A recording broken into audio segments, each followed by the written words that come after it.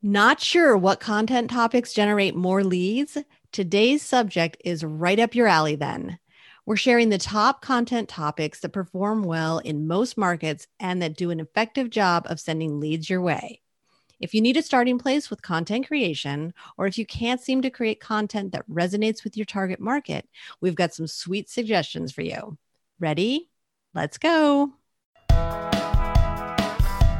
Hey, you're listening to the Messy Desk Podcast, the show for entrepreneurs who want to achieve more without the overwhelm and drama. Because although business and life get messy, that doesn't mean things have to be hard.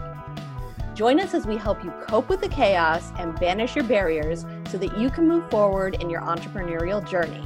I'm Megan Monahan. And I'm Teresa Cefali. Let's get on with it. Welcome to episode 51 of the Messy Desk Podcast. I'm Megan Monahan, your content marketing coach.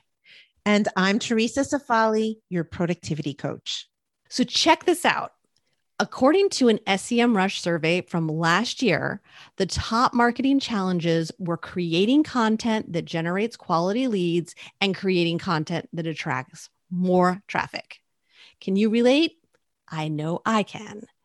Many marketers deal with these struggles, especially those folks who, like you, are managing marketing on their own. Right. It becomes that battle between keeping your head above water with your content marketing and actually creating effective content. You know, you can barely keep up with the demands of business because you're running in so many directions. Then content becomes another distraction. True. Your focus becomes churning out content versus producing the right content to attract good leads and website visitors. That's why you need a content strategy and an editorial calendar. These two things really help you get a grip on your content by helping you to choose more targeted topics that align with your business goals. You may not realize the negative effect that not planning your content has on your productivity, but approaching content creation, management, and promotion without planning, it just leads to a lot of wasted time. And you know what? It also leads to massive amounts of stress. Creating content at the last minute is bound to happen, but it's not sustainable long-term. Which is why you have a strategy and a calendar to plan your content, which in turn plans your workload, helps plan your day, and bada bing, bada boom, increases your productivity. Woohoo! All want that. So back to that SEMrush survey. If you're a business that needs more leads and website visitors, and don't we all, you've got to create content around the topics that attract the people who are interested. Knowing those content topics or subjects isn't always easy, though. So today, we're giving you 3 types of content to try, even if you're new at content marketing or if your existing content isn't doing well. So stick around until the end because I'll be giving you some suggestions for managing your productivity related to content creation so you know the next steps. Let's get started. Okay, first up is how-to content. A huge portion of people search online to find how to do something. You've probably searched for how-to info many times. How to optimize a blog post, how to tie a tie, how to make gluten-free bread. How-to content is really popular on search engines. And in fact, YouTube is referred to as YouTube University since so many people use it to find how-to content. I didn't know that. Yeah. Yeah. It makes sense when you think about it. You and I use YouTube to watch, television-ish programs, but a lot of people use it just for, figuring out how to fix a toilet. Right. There's a good chance that your market is looking for how-to content. So that's one good thing about this category of content, but it also helps you as a brand. How-to content shows off your knowledge, which proves your expertise and increases your authority. This increases people's trust too. And this type of content moves people along in the customer journey. So how-to content tends to perform well. The bad news is that how-to content can attract the wrong people. So here's a pro tip for you. To come up with the right subject, make sure you prioritize the subjects that your target market desires the most and choose a subject that aligns with your products and services. Get super specific. For example, if you stage houses for real estate agents, then skip the post about how to stage a home to sell quickly. That subject targets homeowners who want to DIY home staging, and they aren't the target market. Instead, create a video about how to hire a home stager for your real estate business. This subject pinpoints the right audience and attracts a target market that's potentially looking to hire. You have the ability to tailor your content to attract the right people. So do a little research and strategizing to come up with really specific how-to content that speaks to your desired audience. This is a common mistake, so I'm so glad that you shared that tip. It's crucial to understand who you are trying to attract. Only then can you make the right content for them. So don't skip the research and strategizing phase, as Megan mentioned. Another topic that is good for catching the attention of your target market is answering those frequently asked questions in your area of expertise.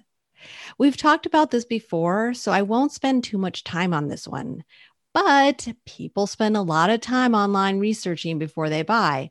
They're asking those W questions: what, why, who, when, where, and which. Like, what is the best marketing funnel software? Why should I buy an in-ground pool instead of an above-ground pool? Or who offers the best course in Microsoft Excel? I'm certain that your potential buyers have some questions. The key is to choose your subject strategically. The same rules apply here as with how-to content. Get specific with your subject by focusing on what your customers and potential customers typically ask and what they should ask. And be sure the subject aligns with your business goals and offers. Feel free to add a target market, a price qualifier, or a location to your subject. For example, what is the best marketing funnel software for digital marketing agencies? Or who offers the best Excel course in Houston? It will really depend on your content goals and, of course, who you're trying to attract. We'll include some research resources on our blog. I'll just add, if you have built an audience of your ideal buyer, either via an email list or social media, a great way to know what questions they have is to just ask them. Keep those replies in a Google Doc or a sheet. Then you'll have a repository of potential topics to create content around. Ooh, I like that suggestion. Okay, so before people buy, they want to know more. And that brings us to the third content topic for lead generation, and that is product reviews, demos, or comparisons. What I love about this content is that it really appeals to people who are closer to being ready to buy. They've researched the problem and the solutions, so now it's decision time for them. At this point, it's up to you to provide a behind-the-scenes look at your product. Or if you offer services, maybe you compare your business with the competition. Share enough information to give people an understanding of your product and service, plus its benefits and what differentiates your offer from the others. The key with this topic is to combine facts with fun. People look to logic to support their decisions, but they buy on emotion. So be entertaining, humorous, or creative to capture their attention and their hearts. So good. I'm going to emphasize here the importance of creating this type of content with your client or customer in mind. It's not about you, it's about them. So when you're sharing benefits, for example, that means you're talking about how your product or service helps them. It's not about sharing features. That is so important. I'm glad you made that distinction. So hopefully you've got a few ideas brewing based on the content topics or themes that Megan mentioned. That begs the question, how should I get started? Well, first, choose one content topic to start with. You don't have to do them all. It's best to start small than to take on too much only to end up overwhelmed. And then nothing gets done. Next, block some time on your calendar for content creation. Scheduling time in your week to do this will help you focus and save you time. Then get to work. Here are some tips to help you get organized. Separate research and content creation steps. Organize your research into a list of possible topics to use later. Set a timer to limit your research efforts. Otherwise, you'll spend hours and hours. I won't tell you how I know that. And start with one format, blog post, then add a video later or vice versa. Don't try to do everything. After you've done your research, it's time to start creating your content. Plan to do that over a couple of time blocks. This way you have time to outline, write, and edit. Don't try to do that all in one sitting. Okay, Megan, do you have any final thoughts? Of course I do. No matter what content you create, remember this. The biggest differentiation factor these days is you, Y-O-U, your original uniqueness. When you are your brand, then your personality, values, and message are magnets for your ideal audience. These things help you stand out. While it's critical to focus on what your customers care about and how that aligns with your goals, the missing piece for many is emotional connection. So try to relate to others on a more personal level. And finally, knowing your ideal customer or avatar helps immensely with choosing content topics and subjects. But if you don't know your avatar yet, that's okay. Don't be afraid to try something and take some risks. Research and take action to discover and learn.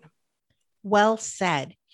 It can be scary to put yourself out there, but people are looking for authenticity, humanity, and transparency these days.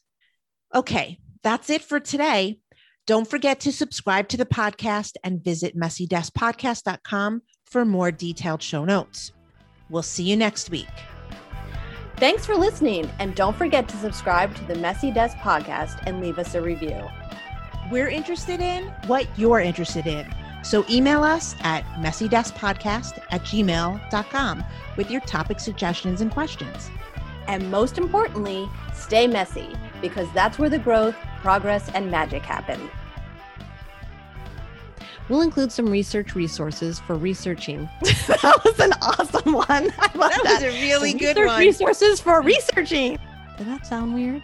Yep. Maybe you compare your business.